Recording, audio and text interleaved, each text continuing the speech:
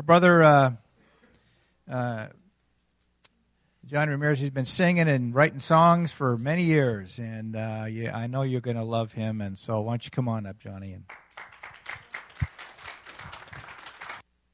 So I had a habit now for more than a year where every morning, Monday through Friday, I'm at the gym, and I do a treadmill for an hour every morning. So I was very proud of myself, and this 3 Thursdays ago, I think 3 Thursdays ago, I was on the treadmill, and like I said, I usually go for an hour, and I started feeling weird, almost like I was going to get heartburn, but it wasn't like heartburn. It was just a strange sensation, and I'm on there, and I look at my speed. I'm not even going that fast, I'm just kind of walking briskly, and I'm like, man, and I did this, and when you're a man, and then when you're a Mexican man, then you're not supposed to stop, you just suck it up, So I kept going, got over half an hour, and I started all of a sudden feeling like I was out of breath, and my mind. Dude, you're not even walking fast, So it got to the point to where I just stopped the machine, got off, walked out of the gym, went to my vehicle, opened the door, and I still can't catch my breath. And maybe I'm preaching to the choir, but you know how you have those thoughts in the back of your mind that you don't even want to say because if you say it, then it's real, And so I remember that I had this thought that went through my mind that said, man, could this be a heart attack? I didn't say the words, and I'm kind of leaning with the door open, leaning on the seat. And I remember just saying, Lord, my life is in your hands. If I could change this right now, I would, but I can't.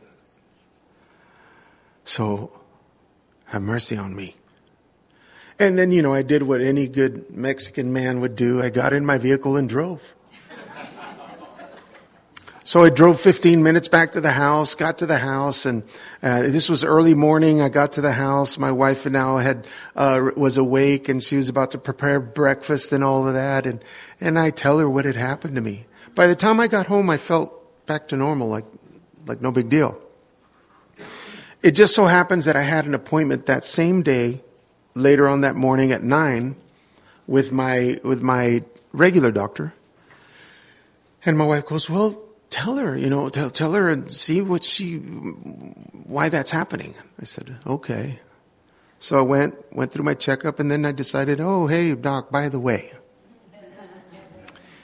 And I told her everything. I described what I just described to you, and she stayed quiet, and she looked at me, she goes, heartburn doesn't usually leave you breathless. She goes, I think, let's run an EKG on you. I said, all right. So she came back and she said, I don't like what the EKG is telling us, and I really think you need to go to the emergency room. Now, I had my little boy with me, my young boy here, and he kind of hangs out with me all the time. And I looked at the doctor and I go, like right now? She goes, yes. Would you like me to call an ambulance? And I'm like, no, I can drive. So I left her office, and my son and I, we drove. We're listening to the Christian radio, and there's some sort of Christian comedian on, and he and I are both laughing. Get to the emergency room, turn it off, go inside. I felt absolutely fine, right?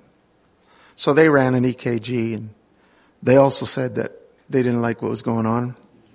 They explained it to me, and you know how doctors are. They talk to you in tongues. And I remember she said, well, your enzymes are elevated. And I looked at her, okay, what's an enzyme? And how high up is it, This lady was so merciful. And she looked at me, she goes, okay, let me explain it to you this way. She said, there are, every time we run an EKG, the heart sends out enzymes. She goes, there are 14 enzymes that usually get triggered whenever we run an EKG. When we see those 14, we call that normal. So we usually tell the patient, your heart's fine, go home. With you, there was 197 enzymes. Now, apparently, that's actually not so bad. I thought, wow. So I wonder what bad is. I think it's called death, right? And so I'm looking at her and she goes, are you experiencing chest pains? I go, no. Are you you having trouble breathing? No. What do you feel? Nothing. And the whole time, I felt like I could just turn around and go home, you know. They said, no, this is evidence that you did have a heart attack. And I'm like, wow.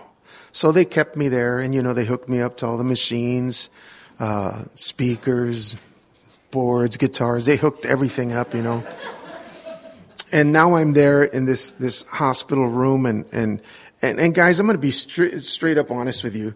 It's frightening. It's frightening because especially when you don't feel anything and they come in with that look like you're dying and you're like, aren't I supposed to feel like I'm dying? Because I feel fine. I could have a sandwich right now. I'm fine, And so, they came in, they hooked me up and they said, look, we're going to give you an angioplasty. And again, it was one of those, wow, is that an Italian food? Can I have extra sauce? What is that? They explained that to me.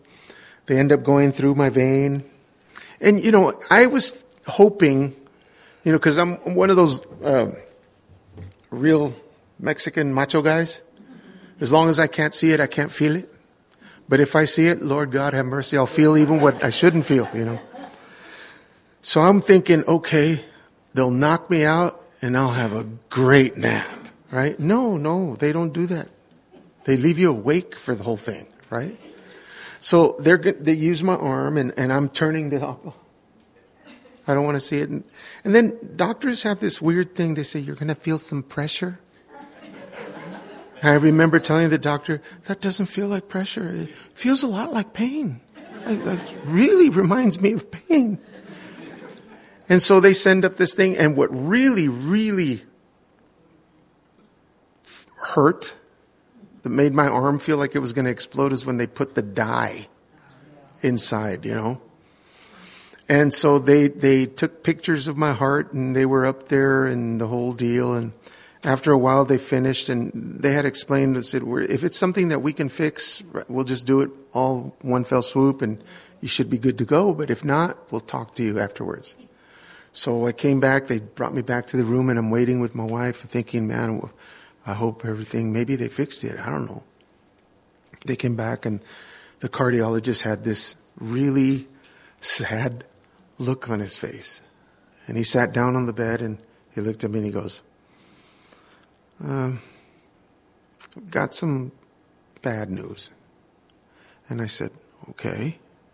And he says, all of your veins are calcified.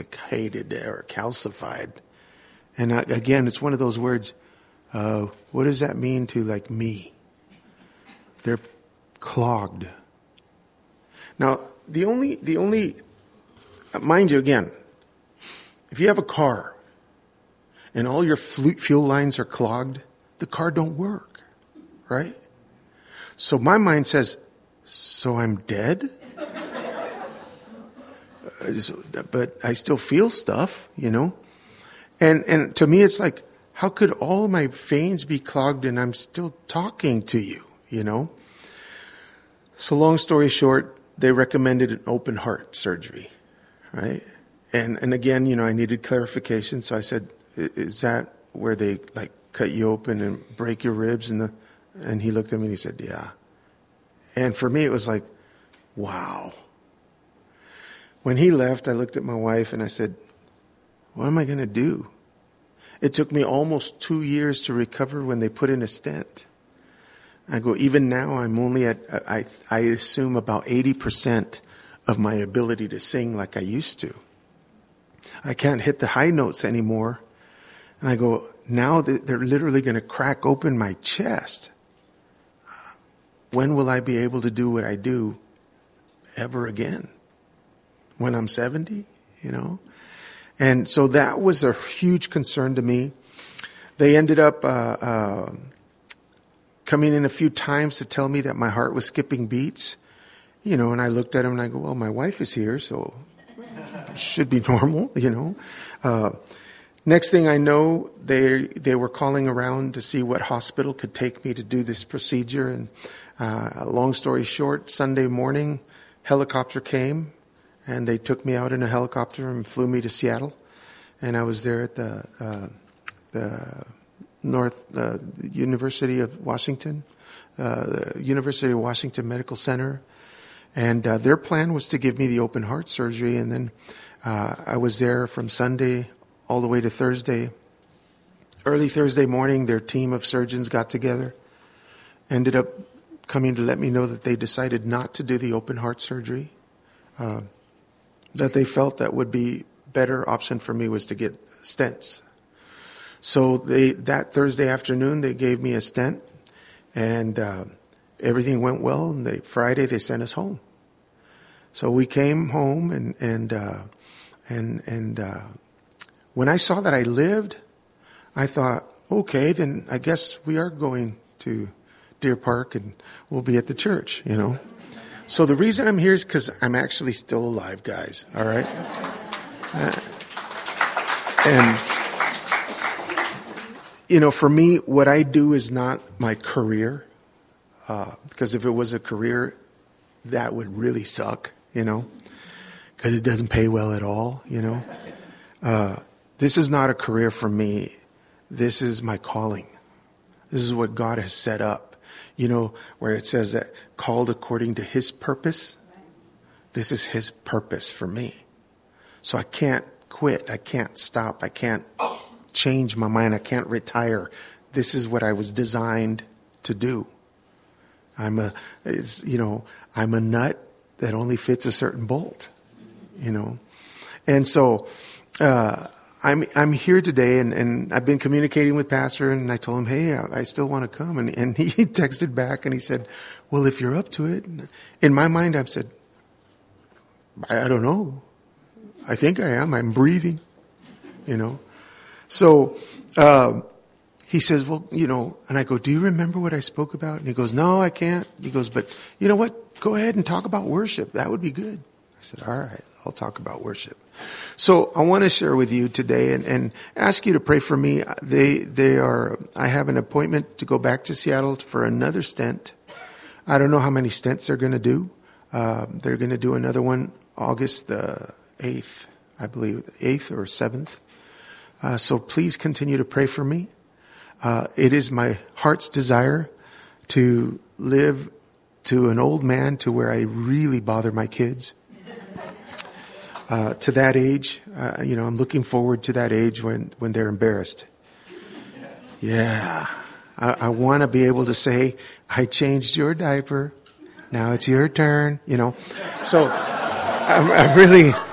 That's my goal, okay? That's really my goal. Before I start, let me introduce my wife. This is my wife, Maria. And that's our youngest son, Jaden. And I'm so thankful that my wife married me, you know.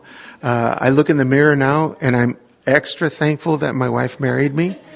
And I always thank you, Jesus, thank you. I look at my face, and I say, man, a face only my wife could love. Thank you, Lord, you know. So I'm blessed, and she's been with me for 33 years now, doing everything we do, right? Going through adventure after adventure. I also want to take the time to introduce my friends, the Hilkers. They're here visiting, and I haven't seen you guys for 20 years? And Fred hasn't changed at all. He looks exactly the same, you know? So, but I want to thank the Lord for what He's doing even still in me. And I want to share some stuff with you. And, you know, today, in today's world, in today's church, the Lord has blessed me. And I wish I would have thought of it. I could have showed you some pictures. I've done concerts in tiny little rooms, tinier than this. In Scotland, I've been singing and worshiping in pubs, which is the weirdest thing to be singing. And I stand in all of you. And they got a point. And then to see these people drinking beer and all of a sudden start weeping, you know, it's amazing. You know how limited we make God because of our preconceived notions? We're so dumb. And it turns out I've done these things. I've been in I think 10 different countries now. Because of my ability to be able to communicate in 2 languages, that has helped so much, right? So I've been in the Dominican Republic. I did 3 different concerts in 3 different cities. I think the smallest amount of people that went to one of the cities was 37,000. So I've done concerts in front of 50,000, 30,000, 20,000, 20, 15. And to me, I'm exactly the same. And my heart is to worship because, see, here's the thing is today what's happening, and I'm noticing it more and more. When people say, let's worship, right? You come to church and they say, let's worship. What's going to happen? What's going to happen when they say, let's worship? Tell me. I don't know. You know, come on. What are they going to do when they say, you come to church, service is going to start, and they say, come on, everybody, let's worship. You're going to sing, right? See, worship has become synonymous with music, right? So, worship used to mean reverent honor and homage paid to God. That's what that word literally means in the dictionary, right? So, but if you mention that word today to any churchgoer, it simply means singing or music, right? You listen to the radio. We play worship music, right? As a church, we've educated ourselves enough to say things like, well, worship is a lifestyle, not a musical style. Now, that's a common thing. People will tell you that. And we agree with that. We'll say, yeah, that's true. Amen. And it's like we understand the statement and completely agree with it, but we rarely embody it. Okay? If at all. See, what's that scripture? Ever learning and never able to come to the knowledge of the truth. And what is it that sets you free? The truth, right? So we have a lot of things that I want to talk to you about. A lot of times our worship depends on the ability of these gentlemen and ladies that stand up here. That's why right now, for any growing church, any big church, one of the biggest demands is an excellent worship team and a great worship leader. They'll pay money for that. Many churches, even today, pay money to have musicians come in and play. They're not members of the church. It's happening here in Spokane and Seattle, everywhere. You know, I know musicians personally that's what they do. They gig. So on Friday nights, Saturday nights, they're doing gigs in bars and clubs. And Sunday morning, they do a gig at a local church and they get paid to play. And the church, what they want, because they know people are attracted to good music, right? So that is what it's come down to for a lot of folks. Right. So, you know, if you follow that little string there, and you happen to be coming to this church, and you happen to know this gentleman or this young woman that's up there singing, and then you know that their life is like a mess, and you're like thinking, what are they doing? Already you're starting to get negative things connected, right? Negative is connected to it because the lifestyle doesn't match what they're singing. This is why over the years, have you guys heard how many worship leaders, songwriters, Christian songwriters that have now come out and said they no longer believe in Jesus? There's a lot of them doing that. For me, it's like, how's that possible? You wrote one of the songs that our church sings, that it's an amazing song. And now you're saying, I no longer believe in Jesus? And you're like, I don't think you ever did, dude. You know, I can never say that. You know what? I may be upset. I may be angry. I may be hurt. I may be wounded. I may be in total rebellion. But there's no way I could ever say I no longer believe in Jesus. Right? And yet I know so many that are doing that even today. Right?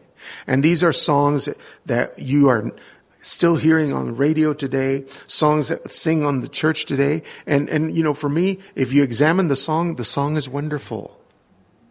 It's wonderful. There's nothing wrong with the song. Yet the author of that song used his gift to do something, but had no relationship with Jesus Christ. Right? So the moment that the church does what the church does is, you know, stabs you in the back, slaps you in the face, because we're people, that does it. I'm out. I don't believe in Jesus anymore, you know. So let me point this out to you. I'm going to tell you a story that I'm sure you guys have all heard. You've heard the story of David and Goliath, right? So I want to bring that story to you, but I want to show you some stuff that's in there that we kind of skip. We don't realize many times. So let's concentrate on what the Holy Spirit has hidden within that text, if you will. And let me see if I can use this thing. There it is. So I'm calling it the transformative power of worship, because here's the deal. Real worship transforms you. Okay? Real worship, the way you know it's real is because you change. All right? So let me point out that this event happened shortly after the prophet Samuel anoints David to become the new king of Israel. All right? Let's go to 1 Samuel 17, beginning in verse 17. It says, Now Jesse said to his son, David, take this ephah of roasted grain and these 10 loaves of bread for your brothers and hurry to their camp. Take along these 10 cheeses to the commander of the unit. See how your brothers are and bring back some assurance from them. They are with Saul and all the men of Israel in the valley of Elah fighting against the Philistines. Early in the morning, David left the flock. Let's see. Early in the morning, David left the flock in the care of a shepherd, loaded up and set out as Jesse had directed. He reached the camp as the army was going out to its battle positions, shouting the war cry. Okay, let's see. 21, Israel and the Philistines were drawing up their lines facing each other. David left his things with the keeper of the supplies, ran to the battle lines, asked his brothers how they were. As he was talking with them, Goliath, the Philistine champion from Gath, stepped out from his lines and shouted his usual defiance. Okay, this was something that was happening all the time. His usual defiance, and David heard it. Verse 24, whenever the Israelites saw the man, they all fled from him in great fear. Okay, you guys remember the story, right? I'm not saying something new to anybody. If you've never heard this story, it's cool. I'll explain it to you. It's really cool. One of my favorites, right? It says, now the Israelites had been saying, do you see how this man keeps coming out? He comes out to defy Israel. The king will give great wealth to the man who kills him. Okay? And he says he will also give him his daughter in marriage and will exempt his family from taxes in Israel. Right? It says, David asked the men standing near him, what will be done for the man who kills this Philistine and removes this disgrace from Israel? Who is this uncircumcised Philistine that he should defy the armies of the living God? They repeated to him what they had been saying and told him, this is what will be done for the man who kills him. When Eliab, David's oldest brother, heard him speaking with the men, he burned with anger at him and asked, "Why have you come down here? And with whom did you leave those few sheep in the wilderness? I know how conceited you are and how wicked your heart is. You came down only to watch the battle." David says, "Now what have I done?" said David. "Can't I even speak?" He then turned away to someone else and brought up the same matter, and the men answered him as before. What David said was overheard and reported to Saul, and Saul sent for him. Oh, sorry. There we go. Wrong button, guys. Sorry.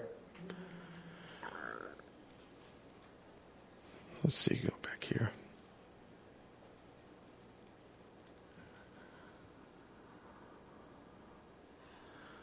What David said was overheard and reported to Saul, and Saul sent for him. Right?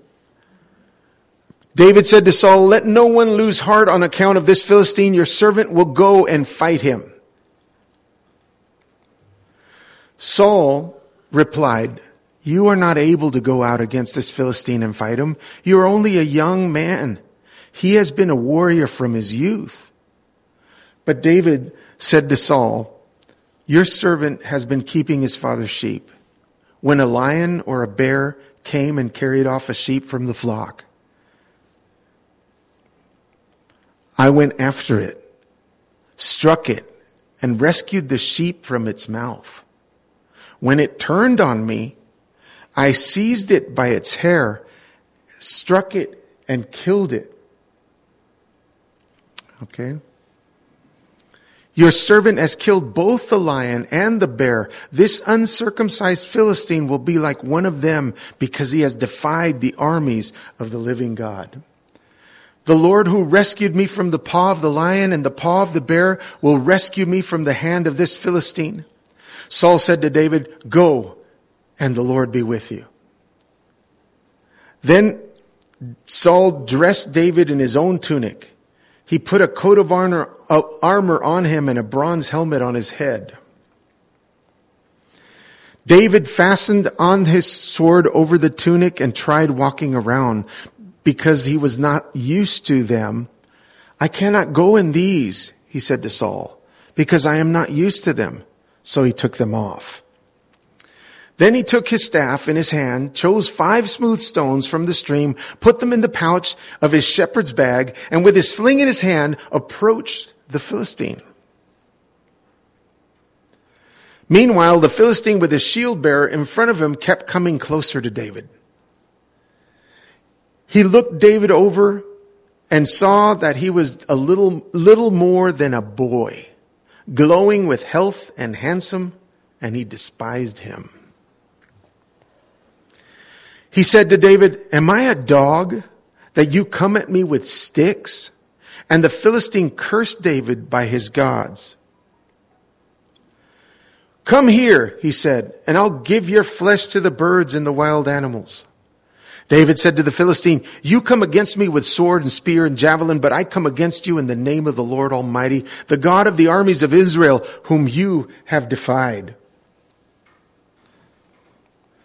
This day the Lord will deliver you into my hands, and I'll strike you down and cut off your head. This very day I will give the carcasses of the Philistine army to the birds and the wild animals, and the whole world will know that there is a God in Israel. All those gathered here will know that it is not by sword or spear that the Lord saves. For the battle is the Lord's, and he will give all of you into our hands." As the Philistines moved closer to attack him, David ran quickly toward the battle line to meet him. Reaching into his bag and taking out a stone, he slung it and struck the Philistine on the forehead. The stone sank deep into his forehead, and he fell face down on the ground.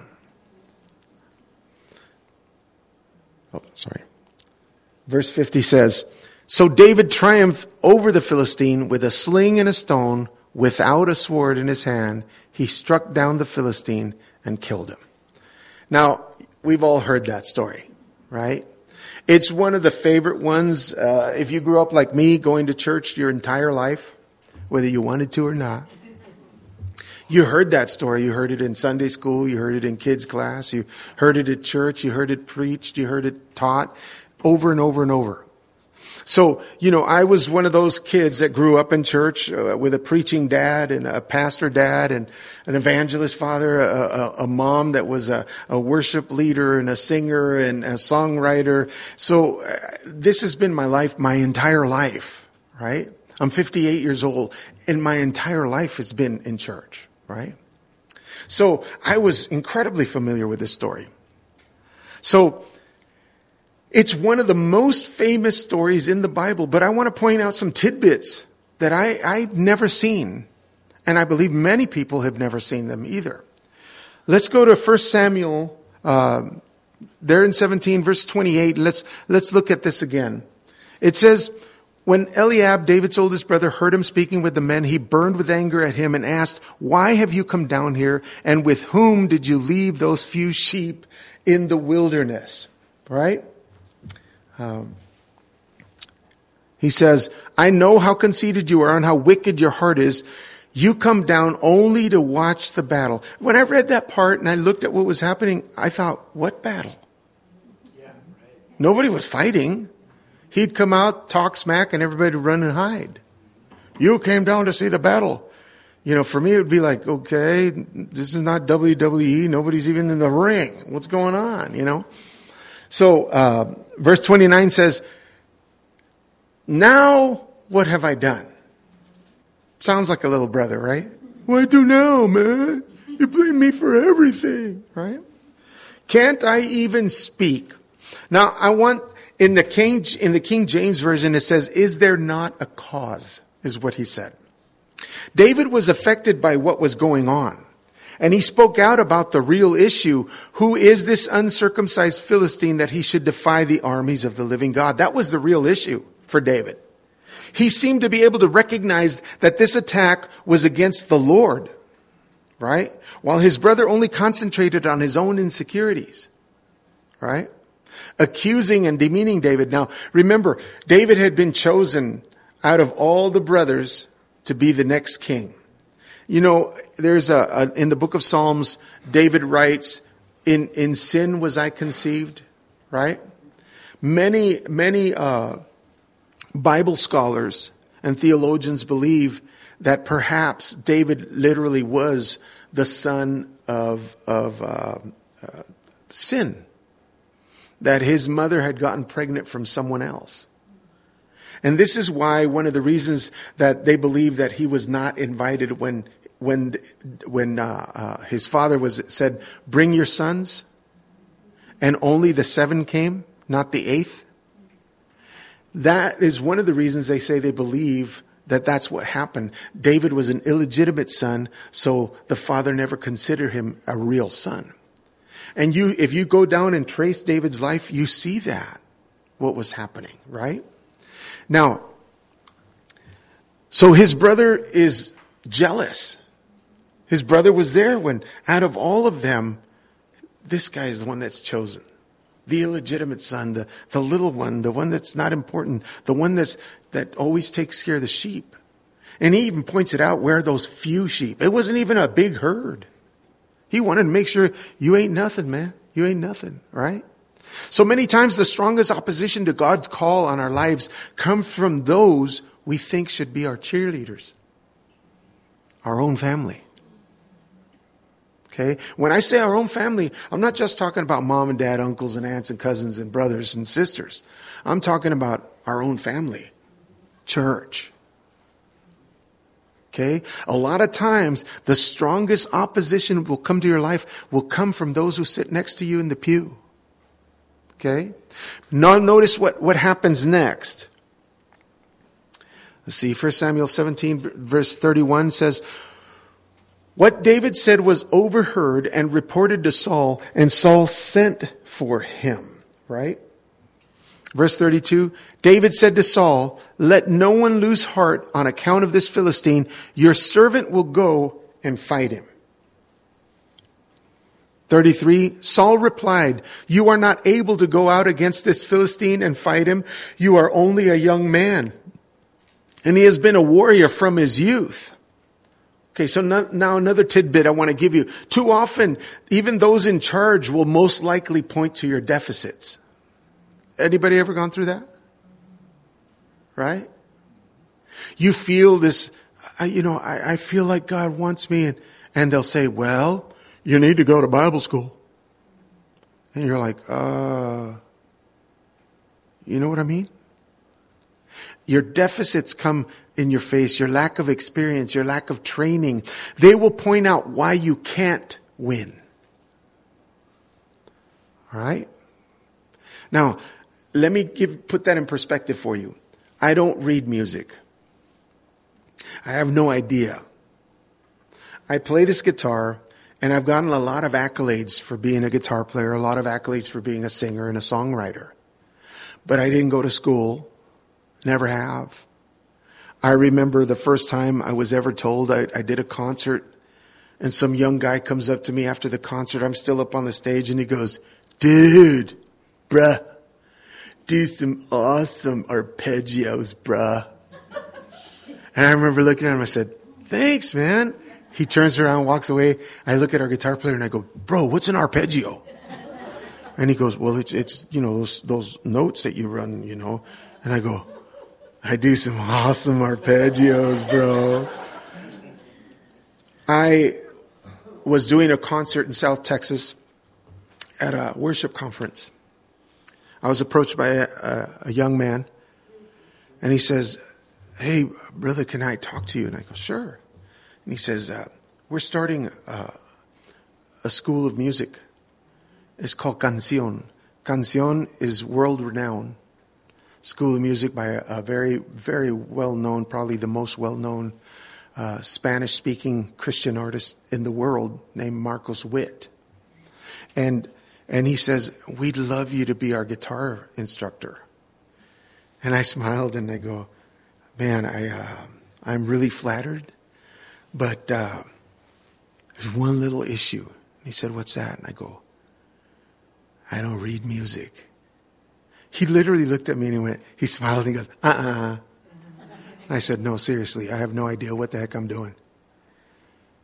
And he goes, serious? And I go, yeah.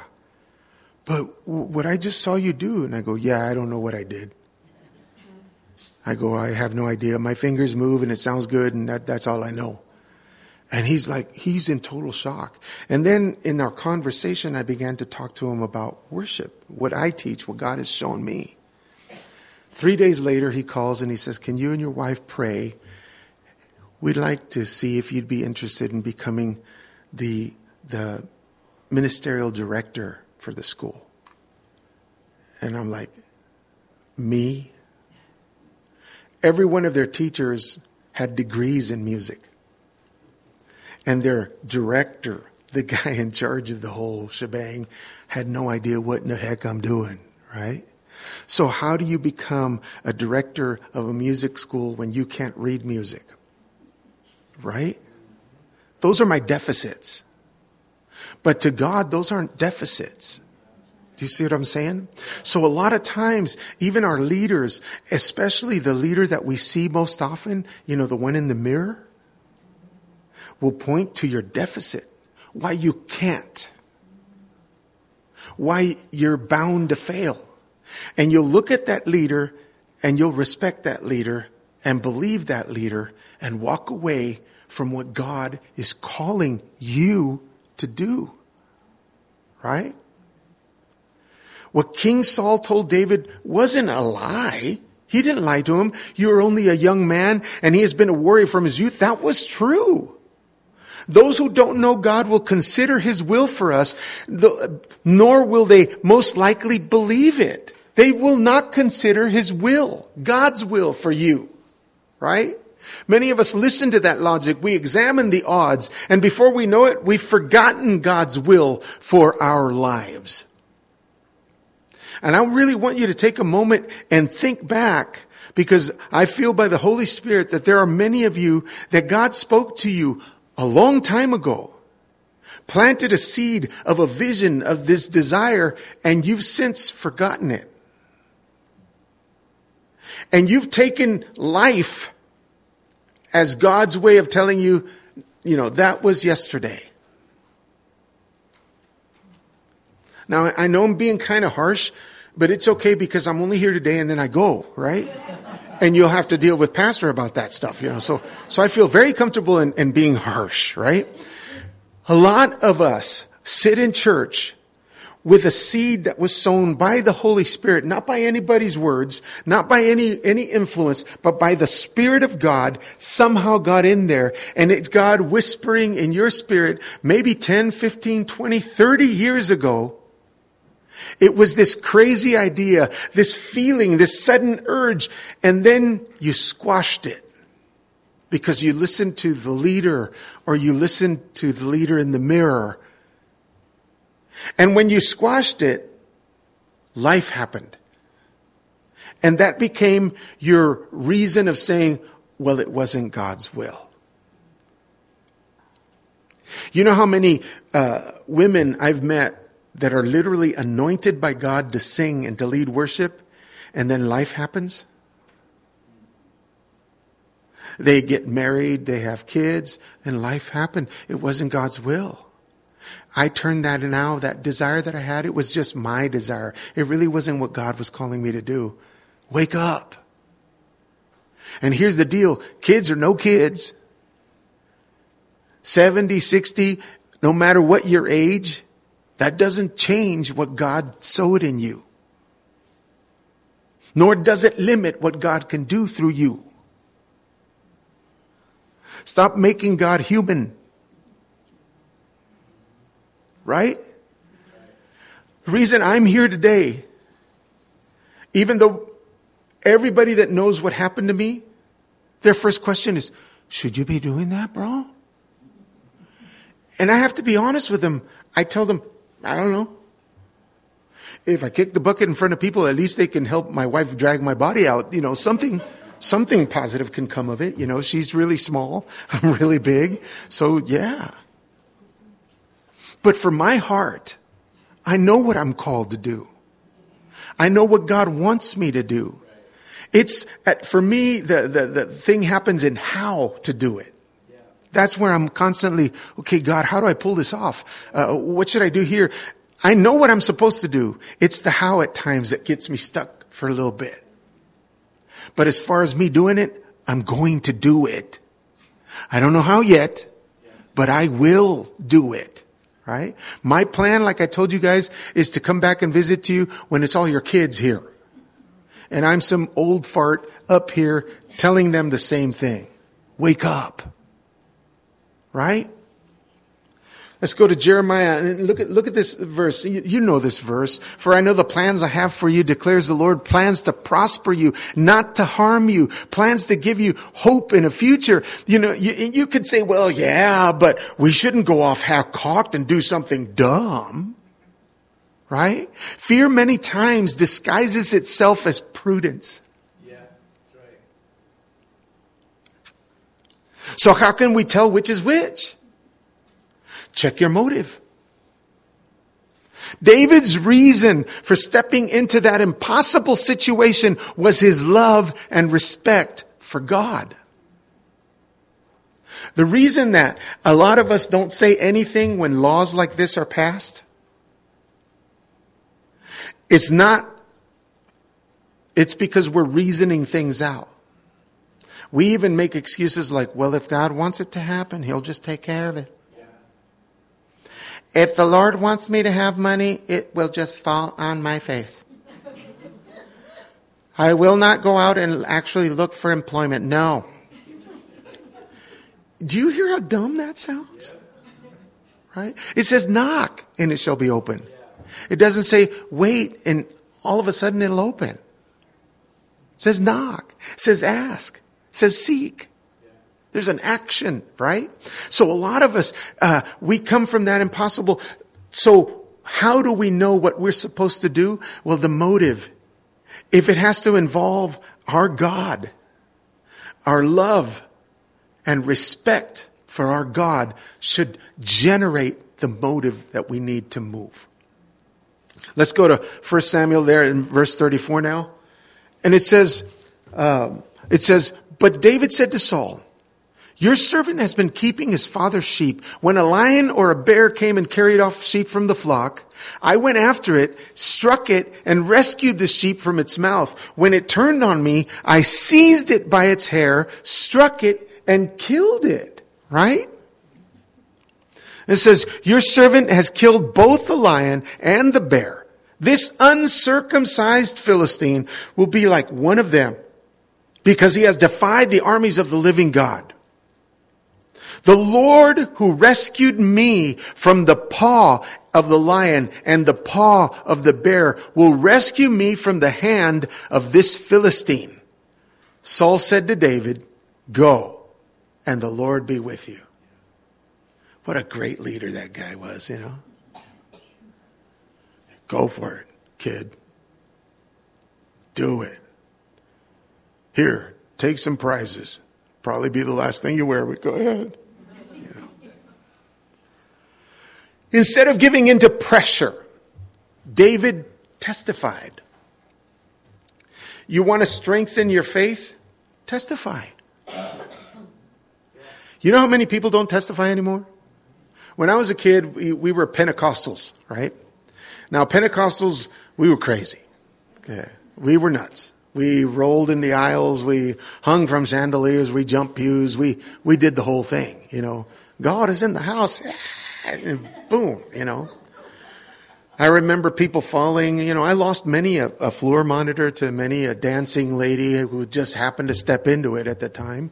You know, I remember all of those things. They used to call us, when I was a really little kid, they used to say holy rollers. Right? You guys are familiar with that? The holy rollers. In Spanish, they would call us los aleluyas. Right? I literally would hear Spanish, Mexican people, illegal immigrants say, oh, no, los aleluyas, no. They'll make you crazy. And they would say that to each other. And if they start reading La Biblia, the Bible, it will make you crazy. Don't go over there. They were afraid to come to the church. Right? But I saw things that were incredible. Because we were just dumb enough. Just dumb enough to believe that God could do anything. Right? So I was in Mexico one time with my dad, and my dad, like I told you, was a preacher. My mom was a singer. She would lead worship. I'd sing with her. Me and my two brothers would play, and people would come from all over to see these little kids, because I was 12 and my brothers were 11 and 10. And we were doing the worship service. Back in those days, you know, you had the Jackson 5 and all those little kids, so it was a big draw. And my daddy used to have these sayings. He goes, you're the bait, now I'm the hook. He goes, your music brings them in, and the word of God hooks them, right? That was my dad's saying. So we would travel and go to these places, and we're in Mexico in this church that was not even completed. The building was not completed. They had cement floors, a big cement platform. They had the block walls and the gaping open holes where there was supposed to be windows someday, and no roof. Okay? And people brought in their own chairs. I remember one guy dragging a stump. And they sat down. It was just a small group, maybe about as many as are here. But the building was bigger, so it looked like nobody, right? But we're up there and we're playing and we're going for it. And Dad would preach as if there were thousands. And the word of God says, you know. He was old school Pentecostal. He'd never learned how to whisper. My father was incapable of whispering. I remember me and my brothers, even as teenagers, coming up to him and say, Dad, come here. He'd go, what? He'd go, Dad, whisper. I am whispering. It's like, when he prayed in secret, we knew. We lived in a trailer house. He'd go into his closet. We'd be in the kitchen and hear every word he was saying in secret to God. So that was my father. And I remember that day, we're up there playing. Dad had just preached and he made an invite. Is there anyone who needs healing? So immediately this line forms. And I notice there's this little boy, little kid. And he's down on this little square board with 4 wheels, little casters. And he had 2 wooden blocks with black electrical tape wrapped around him. And he would pull himself like this, right? And he's in the line. And I noticed, my brothers noticed, we're up on the stage so we can see everything clearly. Dad's praying for people in the name of Jesus. Boom, someone bites it, another person bites it. And he keeps going down the line, and this little kid is getting closer and closer. When he finally makes it to the front of the line, I remember how dumb me and my brothers were. Okay, and for any of the teenagers that are here, you know that we are all brain damaged at one point or another. And my dad had this habit of asking what I thought was really kind of a dumb question. Here's this little kid. He rolls up like this. And then Dad looks down at him and he goes, "What would you like the Lord to do for you, son?" I looked over at my brothers. Duh. What, does he want a bike? And we're up there cracking up, trying to keep it under our breath. What a dumb question, Dad. Come on, It's obvious, And the little boy kind of surprised me, and his answer stayed real clear in my mind. He said, "I want to run." That was his answer. Okay. I want to run. So at that moment, that kind of caught our attention. And Dad looked around and he said, "Are the parents of this child here? Is there a parent?" And this lady lifted her hand, and this young girl lifted her hand. And he says, "Please come up here." Now, we assumed that the older woman was the mom. It turned out that the older woman was the grandmother. And that young girl was actually the mother. She had given birth to him when she was like 12. So he was born without bone in his leg. He had chips of bone. So what he would do is he literally would roll up his legs, his calves, and create like a little cushion and sit on them, cover himself with a little blanket, and roll around and beg in the streets during the day. That was what he did. That's how they survived, right? So Dad's looking down at this little boy. We're up there, and we're kind of playing soft music, in the back. And I exalt thee. And we're just playing the music. The presence of the Lord is there. And Dad asked this lady point blank, "Señora, do you believe that God can heal your son?" And he puts the microphone. You know how evangelists are. They put the microphone in it, right? He put the microphone in her mouth and she answered boldly, "No." Right? In that moment that she said no, the young girl, who we thought was the sister, pulled his hand with the microphone. She goes, "I do.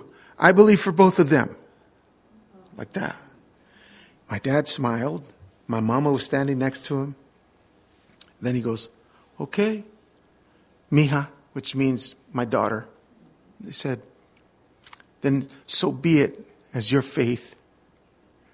And Dad says, "Let's pray." I remind you, this is just a small group of people sitting on stumps, their own chairs from their kitchens, whatever they could find to sit on. And everything there kind of echoes, it's splashy because it's nothing but cement, right? And Dad, in his usual style, he grabs the little kid and pulls him up. In that moment, that little rag fell off and his legs unrolled. It was the weirdest thing I'd ever seen in my life. His legs just rolled out and they were hanging straight like rags. They had creases where there shouldn't be any on his shins.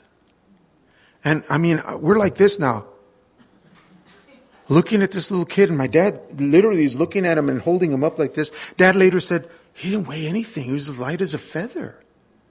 I believe he was 7. And so he's holding, and the little kid's legs are kind of like swinging around like rags. And we're all like that. You know, the people that were there, the small congregation, and I joke about it now and I go, they practically sucked that poor kid out of my dad's hands. You know, his little legs would fly out there, you know, and he's holding him. And as he's holding him like this, you know, my dad stayed quiet and he's just like looking and looking. Finally, after a great while, Dad prayed. Later on that night, I hear my mom question my dad. Said, you hesitated to pray. I've never seen you do that before. Why did you hesitate? And my dad told her in his usual Mexican style, woman, you know what, woman? For the first time in my life, I doubted. And my mom goes, really? He goes, oh yeah. When I saw his legs like that, he goes, man, I thought, man, God, how you going to do this? And he says, and you know what the Lord told me? And my mom goes, what? The Lord said, who's going to do it? You or me? And I told the Lord, well, you are, Lord. He goes, then shut up and pray. So apparently that's the way God would talk to my dad. Shut up and pray. And he goes, and that's when I prayed. All right? So my dad prayed. And after we heard that story as we were laying in our beds in that little hut that they gave us to sleep in, and I heard that, it made sense to me why Dad hesitated. And it even made sense the way he prayed. Because like I told you, when he prayed not just for the person, but for the rest of the block, because he was so loud. He's holding this little boy like this, and he goes, Father, so that all may know that you are God, and there is no other. That's what he yelled. I command healing into this boy now in the name of Jesus. And it echoed, right? Right? And we're all watching. And he's just holding him up, looking down at his legs. Little legs are doing this, you know, as he moves. Then all of a sudden, I always forget to ask my brothers. I heard a sound. Back in the day, my dad used to make our own slingshots with that rubber tubing. And you put the stone in there, and as you stretch it, you hear that sound. I heard that. I heard that stretch. And we stayed looking, and the little kids, his legs were doing this, and suddenly they went like this. Right? That was the first from the congregation. Then when they straightened out like this, his feet started coming up. You know, and people started standing up, looking, right? And Dad's still holding him. And his feet come up like this. And they're doing this when Dad's holding him. They're like stiff. And we're like freaking out. Me and my brothers now, we quit playing. We're all up at the front. Looking down from this tall stage. And we're watching this happen. And that moment, that little boy standing there, his legs are straight. And his feet are up. Dad, let's go. And the kid falls on that little board, right? And when he falls, he's doing this. And the older woman reached out to like steady him. And my dad yelled, don't touch him. And she just like went back. And the little boy's doing this. And now the congregation, all of them are standing up. You know. And suddenly this little boy just runs. Right down the middle aisle between all these makeshift chairs. He just ran. And as he ran, everyone that was there just... everybody fell out.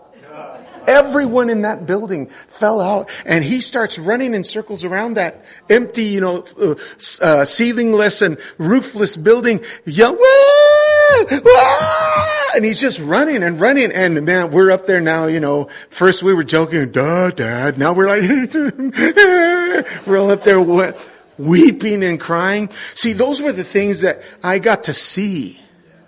I grew up with that. And you know, smart people don't do that. Only dumb people there. So if you're dumb, you qualify.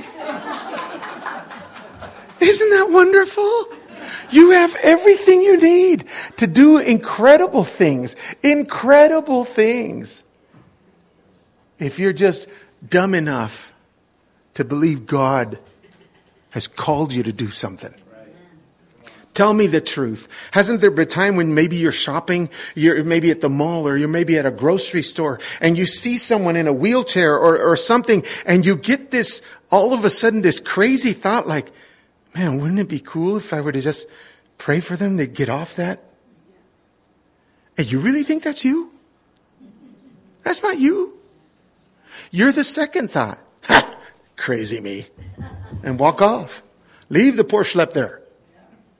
That's you. The first one, that was the God in you. Because he's saying to you, let me show you who I am. Let me show you what I can do. Don't be afraid. Because your fear is based only on your own self-interest. You're afraid because you don't want to be ashamed. You don't want to be embarrassed.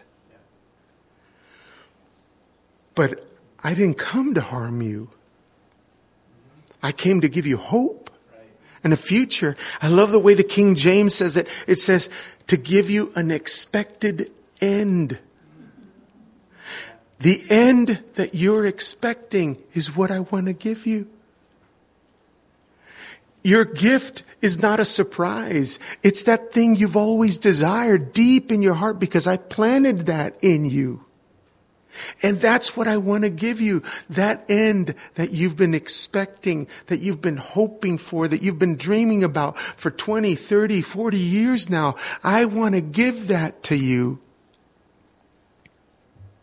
So instead of giving in to the pressure that we feel, testify. Testify. See, fear cannot exist in an atmosphere of faith. And faith comes by hearing. So who do we testify to? Our opposition. Testify to your unbelief. When you're scared, when you're in the hospital room by yourself, tell God, you promised. You said.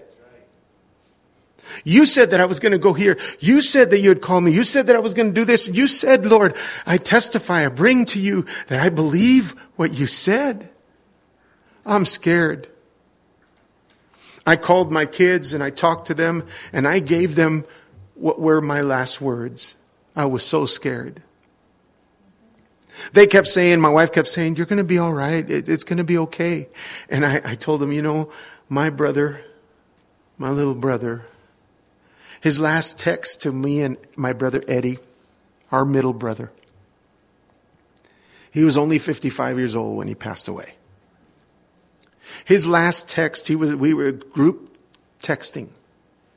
He was texting Eddie and I were texting him back. And his very last text said, yeah, guys, as soon as I get out of here, I'm going to go to KFC and get me a bucket of chicken and eat it all by myself. That was his last words. Then there was no response. Then we got the call that he was gone. So I told my wife, I want to believe with all my heart that I'm going to go into that room and come out okay. I said, but how do I know for sure? How do I know what God is going to do? So I talked to my kids and I told them, my kids are adults now. I'm so blessed that I still have this one because he's a special needs boy, so he still thinks I'm awesome. You guys know how it is, right? Your kids, when they're little, they think you hung the moon. You are Superman, You're invulnerable. You're amazing. I still get that from that kid. And he's 17. Yes. What a way for God to show me, hey, it's okay.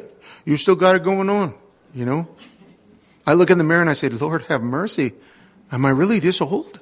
Then I look at my kid and, yeah, I still got it, My two older kids, I think they were like 7 when all of a sudden the magic disappeared, right? Before I would go out the door for 3 minutes and come back in, Daddy! And they'd come running and like you'd been missing for days, Then after a while it was like, hey, I'm home. Hello? People? Oh, hey, Dad. What happened to the love, you know? And I still get that from this boy. I'm so blessed. I'm so blessed. So, you know, I look at that, and when you begin to apply that to what the Holy Spirit wants us to do in our worship, that's what makes worship real. So testify to your opposition. Testify to your unbelief. Testify. And your testimony is what the Lord has done in you, what He's promised you, right? I want you to think, it says, and they overcame him by the blood of the Lamb and by the word of their testimony, is what Revelation tells us, right? So we're not done yet. You and I aren't finished. This isn't our going away party. I don't know how long I'll be hanging around, but you know, I've done my best life, you know, I'm on the other side of that. It's almost like we're saying, you know, so I ain't no good except to just try to hang on until I can't. No, man, don't sell yourself short, because who lives in you is powerful. Age doesn't matter. Handicaps don't matter. Speak. Open your mouth. And you watch what God can do. Prophesy over your kids. Prophesy over those kids that make their decisions because they're adults now. And you are sitting right here and you're still fully in your mind. And you say, man, my kids are stupid. And you realize they really are dumb. What are they thinking? Prophesy. When they come and you realize that they don't go to church anymore. They don't feel the need anymore. You prophesy and keep bugging them. Yeah. They can't do nothing anyway. Your mom, your dad. You know, they got to suck it up. Have you gone to church? Mom, well, go to church. You need church. You need to read your Bible. And you got to keep saying what the truth is. Amen. They overcame him by the blood of the Lamb and by the word of their testimony. So if you get a chance, testify to your kids. Testify to your grandchildren. Tell them, you know what? Something happened to me when I was your age. And God did this. I have our one and only granddaughter. She doesn't go to church. She doesn't really know what church is about. But she loves Grandpa. I mean, she thinks Grandpa's the most amazing thing in the world. So you really think I'm just going to let that slide? No, man. I claim my little granddaughter for the glory of God in Jesus' name. I don't care what my son or his wife say. I don't care what my daughter and her life says. What I care about is that God said you and your whole family will be saved. So I claim that. And I've got that right. They can't do anything to shut me up either. You know? The only thing that will shut me up is death. So I told the Lord when I was in the hospital, I said, Lord, the dead can't praise you. So I need to praise you. And if you let me kick the bucket, I won't be able to. There's still so many people that need to hear your praises. So I'm counting on you, Father. Bring me through. Right? Now check this out. 1 Samuel 17, beginning 38 says, Then Saul dressed David in his own tunic. He put a coat of armor on him and a bronze helmet on his head. David fastened on his sword over the tunic and tried walking around. But because he was not used to it or used to them, I cannot go in these, he said to Saul, because I'm not used to them. So he took them off, right? Verse 40 says, Then he took his staff in his hand, chose 5 smooth stones from the stream, put them in the pouch of his shepherd's bag, and with his sling in his hand, approached the Philistine. Okay. What I really want to point out is this. Don't be something you're not. Okay. When I was growing up, it was very difficult for me because I've always been a funny kid. I was a funny kid. I was a funny adult. I still am. I joke around a lot. in the churches where I began, because my dad was one of those kind of guys too that just one day decided I'm supposed to preach. Sunday morning, the church is packed.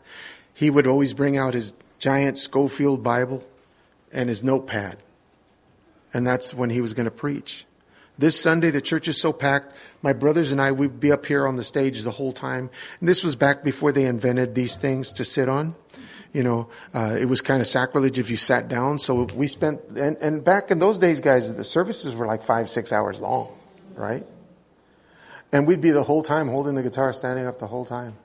Just, pivoting. Trying to find a way not to fall down, right? And we're up there, and I'm holding, and Dad goes up there, and he puts his Bible down, and he puts his hands on the pulpit, and he doesn't say anything. And after a while, it became really uncomfortable. Even my brothers and I are looking at each other like, what's going on? The congregation's like starting to look around, and Dad doesn't say anything. He's just like looking at all the people, and they're getting nervous. We're getting nervous. And suddenly, Dad, I see him. We're right behind him. He closes his Bible, closes his notebook, and he says, "Today I'm not going to preach. My son is going to bring the Word of God. Johnny?" And I'm like, I'm 12. And I'm like, this lump. He goes, "Preach the Word of God." And he says, "Take off that thing." And I'm taking off the guitar, putting it down. And I'm like, I don't know what to say. I'm 12. And I remember, he goes, "Speak the Word of God." And he's standing right there the whole time while I'm in front of the pulpit looking at everybody, feeling like, that's all I remember of what I said. I said something, and it felt like I was up there for hours, right? Dad later told me that it was probably 5 minutes. And then he said, because afterwards, Mama was a mama, right? She comes up and she goes, "Oh, my boy, you did so good." And she's hugging me. "I'm so proud." And she's hugging me, and I'm like, I have no idea what happened. I don't know what I said. I can't remember. I'm still in shock, And Dad's standing there, and she goes, "Manuel, say something." And he looks at me, and I look at him, and he goes, "You throw a pretty good salad." And I looked at him, and I go, "Salad?" He goes, "Yeah, son. It's like you took everything you ever heard me say and just tossed it all in there." And he's doing this with his hands, like a big salad. They need meat. They need meat, not salad. Give them the meat of the Word of God. And then he turned around. That was apparently his encouragement to me, and walked off. Right? That was my first experience preaching. My second and third experience happened just like that. So now I'd get up on there extremely nervous, like, "Please God, not today, not today." "Oh, thank you, Lord." Dad would preach. Time would go, and I thought, okay, it was a one-time situation, when all of a sudden he'd stop. As soon as he stopped and didn't say any words, me and my brothers would look at each other like, no. My brothers were like thinking, not us, you. Shut up, your turn, man. And we're up on the stage being kids. I'm 12, 11, 10. It's your turn next. "Well, how do you know?" Then all of a sudden, "My son's going to preach." And there I go again. No preparation, no forewarning, no "prepare yourself, son," because nothing. It was suddenly all of a time. And that's how I began to preach.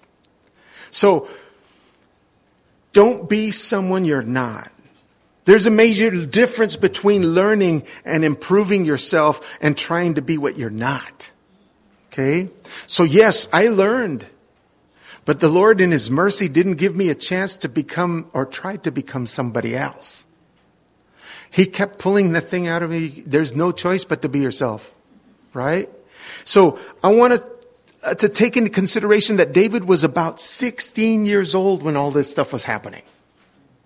Right? I mean, really think about that. Consider it for a moment. Does that seem like a typical teenage boy behavior to you?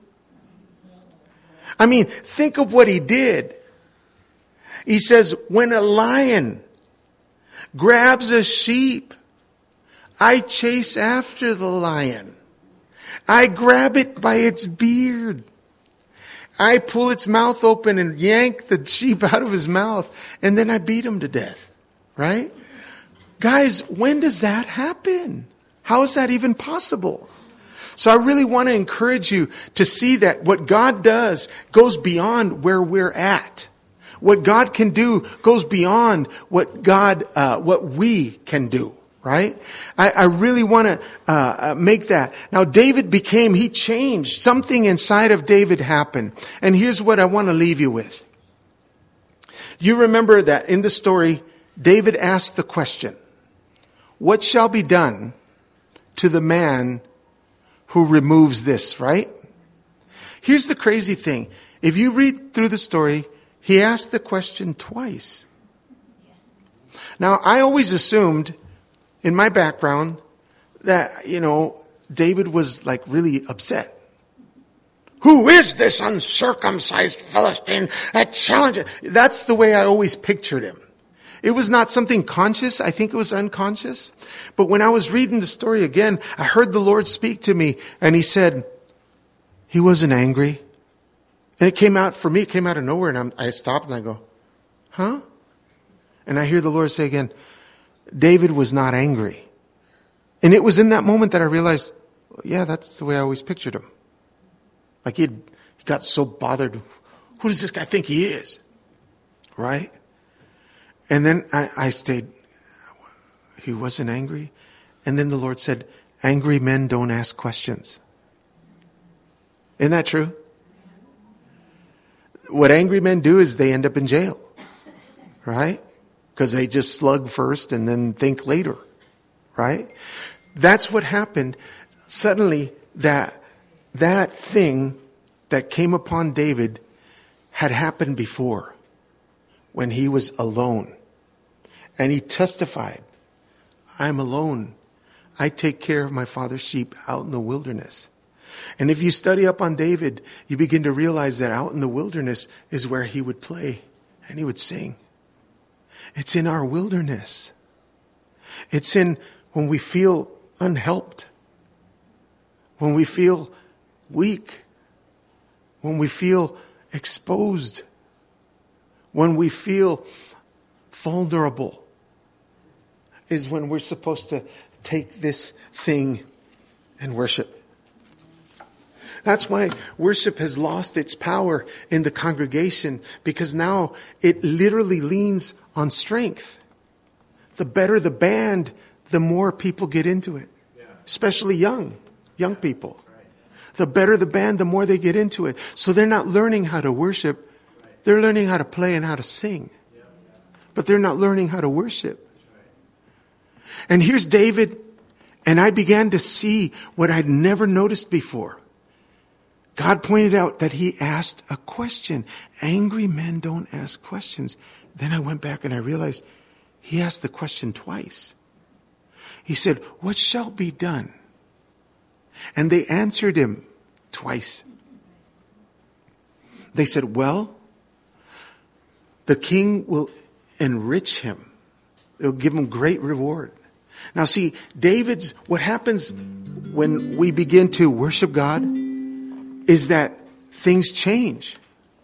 Our mind becomes different. So why should we sing? Why should we worship? Because when we worship, in the book of Psalms, it tells us that he inhabits the praises of his people. If you need God somewhere, you have to praise. That's what the word inhabit means come into. Your house is empty until you inhabit it. Right? So when we need God, how do we get God here? He inhabits the praises. But when we're going through a hard time, don't you find it interesting that that's the most difficult time to praise? That's like the worst time for you to lift up your voice. And it's almost like you can't. And yet that is when we're supposed to praise. That's the difference between playing and singing songs and worshiping God. So here's David out in that wilderness, facing dangers all alone. But he was worshiping God.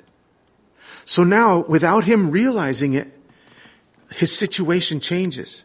He's a shepherd. Now he's a delivery boy. And this delivery boy sees something that just doesn't make sense to him.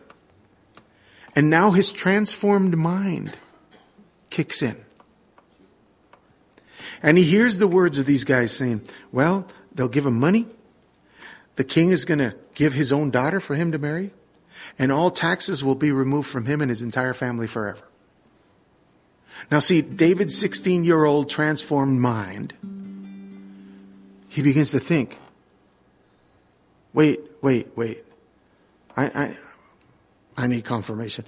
What did you guys say that will happen? Well, he will be enriched, made wealthy. The king will give him his own daughter to marry. And his family will never have to pay taxes again. David's transformed mind said, well. Not too long ago, the prophet of God came.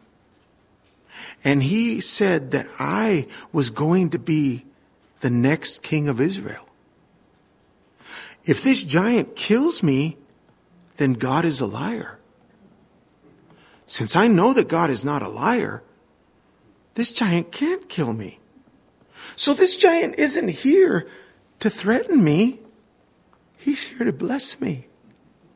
And he starts thinking, when I kill the giant, I'm going to get me some. And I'm going to, yeah, because I seen the king's daughter. And he's thinking, his transformed mind. And now Dad is going to be so happy because he'll never have to pay tax again. Oh, yeah. I know why I'm here. I'm here for God's blessing. So my question to you is, what giant are you facing that you see as a threat when in reality he's an opportunity for you to be blessed? What giant have you been facing for so many years that you kept considering a threat when in reality he was just an opportunity? And he's still there. The opportunity's still there. Right? The opportunity is still there. I want to encourage you today that as you recognize that real worship changes you, don't miss opportunity to worship God and to worship Him with all your heart. The most times that I've worshiped the Lord with all my heart have been the hardest times in my life. I call it singing the Christian blues. Because there was times when I went through such bad times. Growing up seeing what I saw, the hardest thing for me was to accept the change. For years, I saw miracle after miracle. I felt like I was God's favorite. My first bike that I ever desired when I was a kid, the Lord spoke to my grandmother, unbeknownst to me or anybody.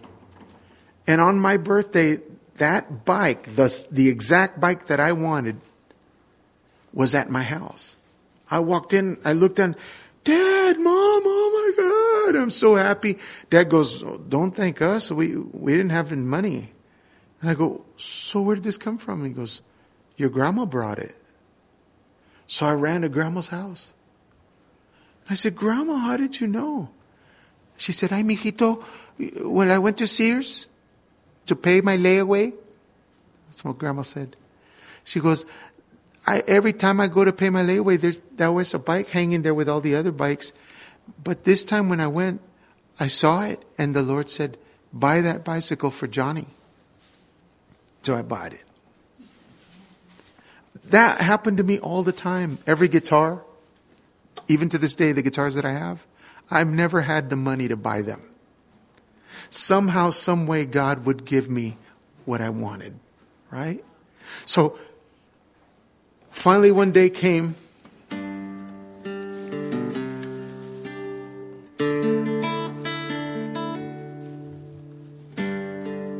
And after seeing so many miracles, Mama gets sick. She had an emergency triple bypass and everything went wrong.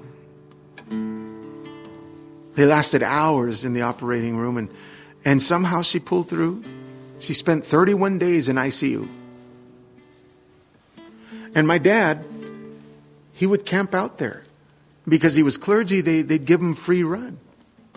And in the middle of the night, he was constantly praying for Mom. Me and my brothers were praying for Mom, and no change. So Dad sometimes in the middle of the night would get up and walk through the ICU unit, and he would hear someone in pain. He goes, I'd hear them hurting. And I'd walk in and he'd say, hey, could I pray for you?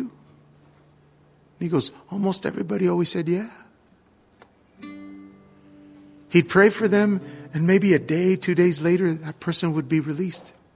Completely healthy, going home. But he prayed for Mom and nothing.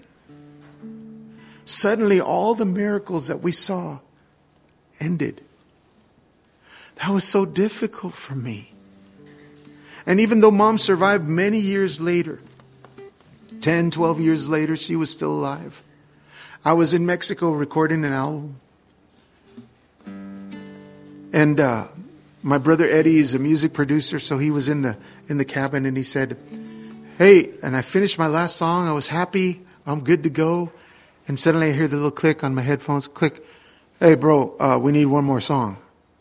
And I look over and I see him through the window, and I go, I don't have any more songs. And he looks at me and he click. Yeah, well, we need another one. Click. I don't have any more. That's it. That's all. And he goes, click. Well, we need another one. So you need to write one. And I'm like looking at him. Oh, yeah, so I can just write one. Right?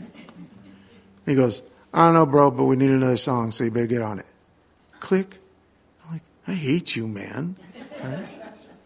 So I walked out of there. I picked up my guitar, and I said, God, we both know who really writes these tunes. So could you hook me up, man? Because I need one more. So I'm sitting there and I start playing.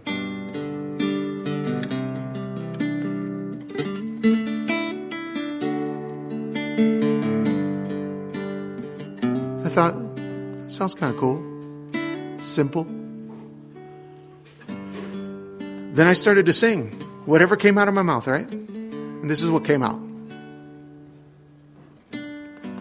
There's a million questions in my heart tonight. Couldn't hide them if I tried. Mama's laying sick in bed again tonight. Faithful woman all her life.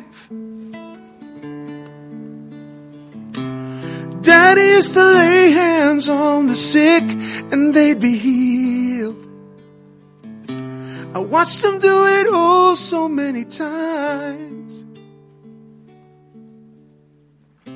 He's prayed for years for Mama, and now I want to know, God, don't you love us anymore? And right when I said those words, I realized that even though it had been so many years that had happened, I was offended. I was hurt with God. And it really struck me. It like woke within me like, I thought I was over that, Lord. But I guess I'm not. God, don't you love us anymore? See, that was the voice of my little boy. The one I was when I saw God do all these amazing things. They say a little rain must fall into everybody's life. But I swear it feels just like a flood tonight. I'm like a man drowning in unbelief, watching Noah's ark float by. But through doubt's thunder, hear me cry. Through doubt's thunder, hear me cry. I still believe.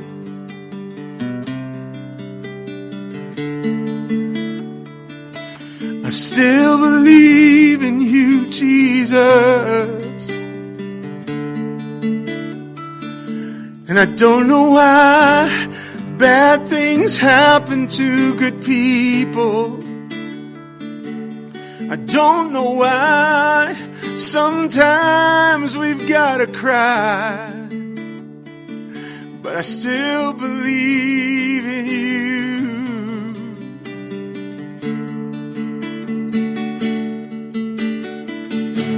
They say a little rain must fall into everybody's life. But I swear it feels just like a flood tonight. I'm like a man drowning in unbelief, watching Noah's ark float by. But through doubt's thunder, hear me cry. Through doubt's thunder, hear me cry. I still believe. So I don't know what thunder is in your life. I don't know what your thunder sounds like. What it is that holds you back. But the reason you're here in this church is because you still believe. There's something inside of us. I believe it's the Spirit of God that does not allow us to completely disconnect, to completely give up. Sometimes it looks like there's no way this situation is ever going to change. I'm going to live, I'm going to die, and it's going to be the same. And yet, here you are. Here we are. So what I want to do today is give you an opportunity to remember what God has promised. Like David did. You may be facing this threat, this doubt, this giant.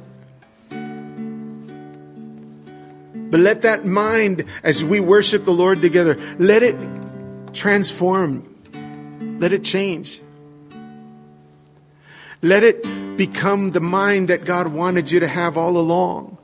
Allow the Holy Spirit to do what only He can do. And as you worship the Lord,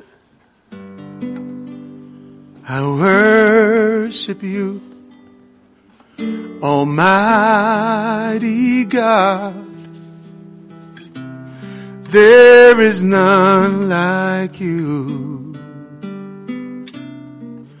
I worship you, O Prince of Peace. That is what I long to do. I give you praise, for you are my righteousness. I worship you, Almighty God. There is none like you. Lift up your voice, say, I worship you, Almighty God. There is none. There is none like you. I worship you, O Prince of Peace. I worship you, O Prince of Peace. That is what I long to do. That is what I long to do. I give you praise. I give you praise. For you are my righteousness.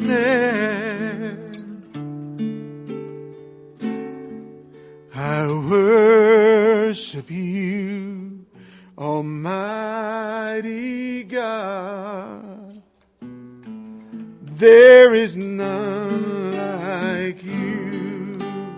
Come on, sing it with all your heart. I worship you. See, and this is the time when we should sing, Almighty God, there is none like you. Especially if you are going through something right now. I worship you, O Prince of Peace. That is what I long. That is what I long to do. Oh, I give you praise, for you are my righteousness.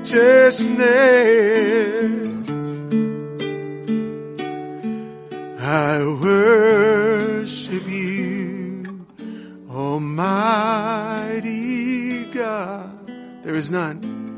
There is none like you. Please understand, when you and I worship God, when you and I sing, God comes. So right now, you have to understand, whether you feel something or not, God is here. Right now. And Jeremiah 29:11 tells us, for I know the thoughts, the plans I have for you. They're not to harm you. They're to bless you, to give you hope, to give you future, to give you an expected end. It's up to you and I whether we choose to believe that. Do you believe that God is here to give you hope? To give you a future? Or have you already decided that your future is gone? That you're literally living out your last days and there is no future? Have you decided that what you wanted when you were that teenage girl, it's gone? You know, that was a pipe dream. Or are you willing to say, Lord, I believe you. I believe you.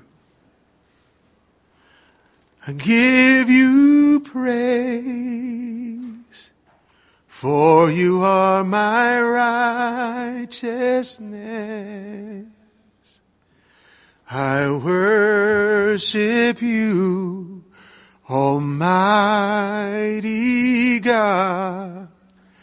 There is none like you. So don't disqualify yourself, my friends. In August, I'll be going back to Seattle for another surgery. I'm still scared. I don't know if you follow me on Facebook, you'll see when I got to the hospital, the first thing that I didn't have a guitar, and I was kind of breathless. I sang. I recorded it, and I thought, I'm going to record this just in case. So I don't know if I'm coming home. So I recorded myself singing because I wanted God to be sure that if this was my last breath, I was going to use it on Him. I'm here today because I love the Lord with all my heart. I want to see His glory. I want to see it here in front of the people that need Him. I want to see it here in front of my children, in front of my grandbabies. I want to see the glory of God. It's not my pipe dream. It's God's vision planted in me. So in Jesus' name, will you pray with me right now? I want to ask you if you need a touch from the Lord. In the past, we've listened to preachers and we've waited for them to invite to pray for us, for healing, for miracles, for signs, for wonders. We've waited, but that was the past. God spoke to me many years ago, and He says, I don't need your hands to touch my children. Now, I was raised to lay hands on the sick. It was a natural way of doing things. And I remember as I was about to do it, the Holy Spirit said, I don't need your hands. I want to touch them. So I pulled my hands away. And I began to worship. And suddenly, people would start falling out. Suddenly, someone would scream and say they were healed. A woman with stage 4 cancer at a park suddenly screamed and started yelling, there's no pain. The pain is gone. Many weeks later, the pastor that was holding the event told us, the woman came and brought her report. She was cancer-free. She had been sent home because there was nothing more to do. She was in her house, which was across the other side from the park, when she heard the music and decided to come out. So while we're worshiping God, back then we had long hair. We looked like Satan's gift to the church. But we worshiped God, and as we worshiped God, God healed her. She was not even a believer. She became one. In Pasco, Washington, we were worshiping the Lord the weekend of my aunt's death in a car accident I was in. She died. She was 8 months pregnant. Her and the baby died. It hurt me so badly.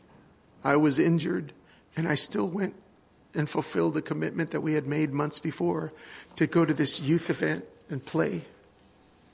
And while we were worshiping, just like what we're doing, just plain worship. It wasn't the rock and roll. It wasn't the presentation. It was just worship. And as we began to worship, suddenly I heard a young woman's voice scream.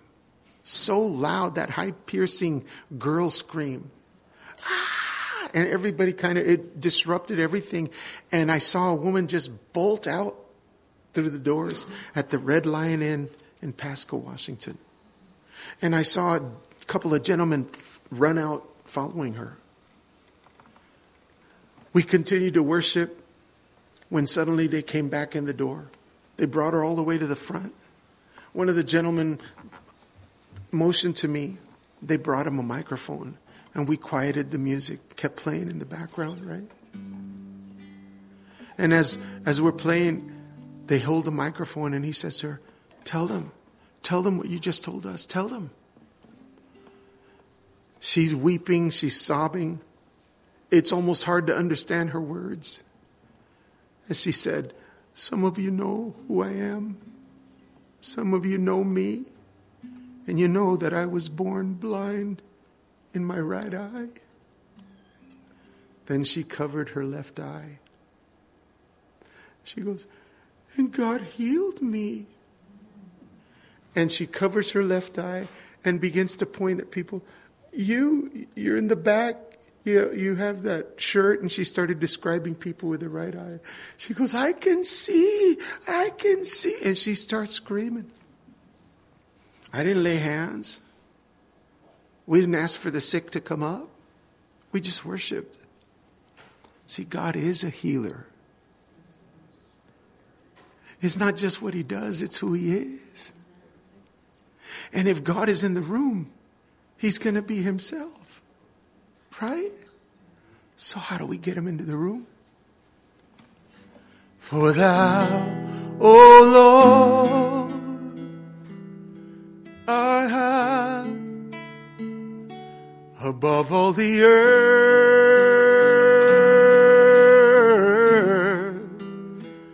Thou art exalted far above all gods. For thou, O Lord, art high above all the earth. Thou art exalted far above all God. And I exalt thee.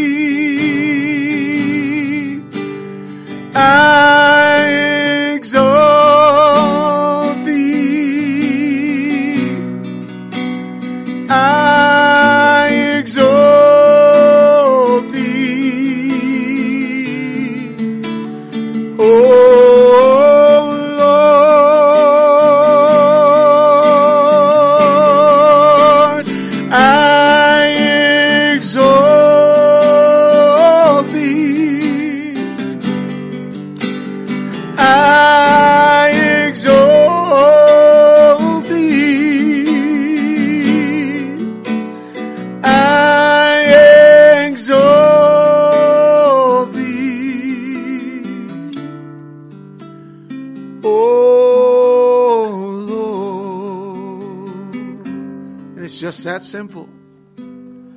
So will you worship God? Will you believe today that when you worship, He appears? He comes into the room? And if you believe that He comes into the room, what are you going to do with that? Nothing? Guys, it's Santa Claus. Sit on the lap, ask for the present. That's how it works. I believe the Lord is here right now. If there's anyone who wants to come to this altar and talk to the Lord, talk to Him like He's actually here, because He is. Right? If there are questions that you need to ask Him, even if your best praise is complaint, He turns our mourning into dancing. The deal is that we have to give Him the morning. Some of us want to say all the right words. God, you are faithful. God, you are wonderful. When in reality, in your heart, you're saying, my life sucks. I hate what I'm going through right now. I hate what's happening. But you won't say that because your religious mindset tells you, no, you have to say all the positive things. No, sing the blues, baby. Sing the blues. Because He'll take all of that as you deposit that offering and say, this is the ugliest thing that I could say about you. But it's all I have. And before you know it, it transforms. And you begin to worship the Lord. I worship you, Almighty God. There is none like you. And that's when it becomes true worship. Right? I love you guys. Thank you so much for allowing me to be here. As you can hear, last night was not a good night for me. I was awake since 3:30 in the morning. So my voice is tired. I'm tired. But I plan on coming back. Okay? I plan on coming back and next time I'm going to rock and roll. All right? So I'll give Pastor enough time for you guys to invite your young'uns, as many young'uns as you can. And just tell them that this guy's a freak, right? And they'll come just to make sure that I am a freak, right? But you watch what God can do. Start worshiping. Start worshiping, ladies, when you're doing the dishes or you're vacuuming. Worship. Oh, brother, I can't sing. Hey, even bullfrogs sing. They sound terrible, but they still sing. So just sing, okay? Sing to the Lord a new song. Lift up your voice with a voice of triumph. Do this, and you watch what God can do. God bless you, everyone. Pastor, thank you so much.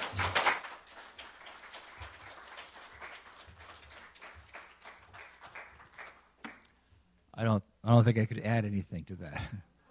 Just take that by faith and let's live that way. Amen.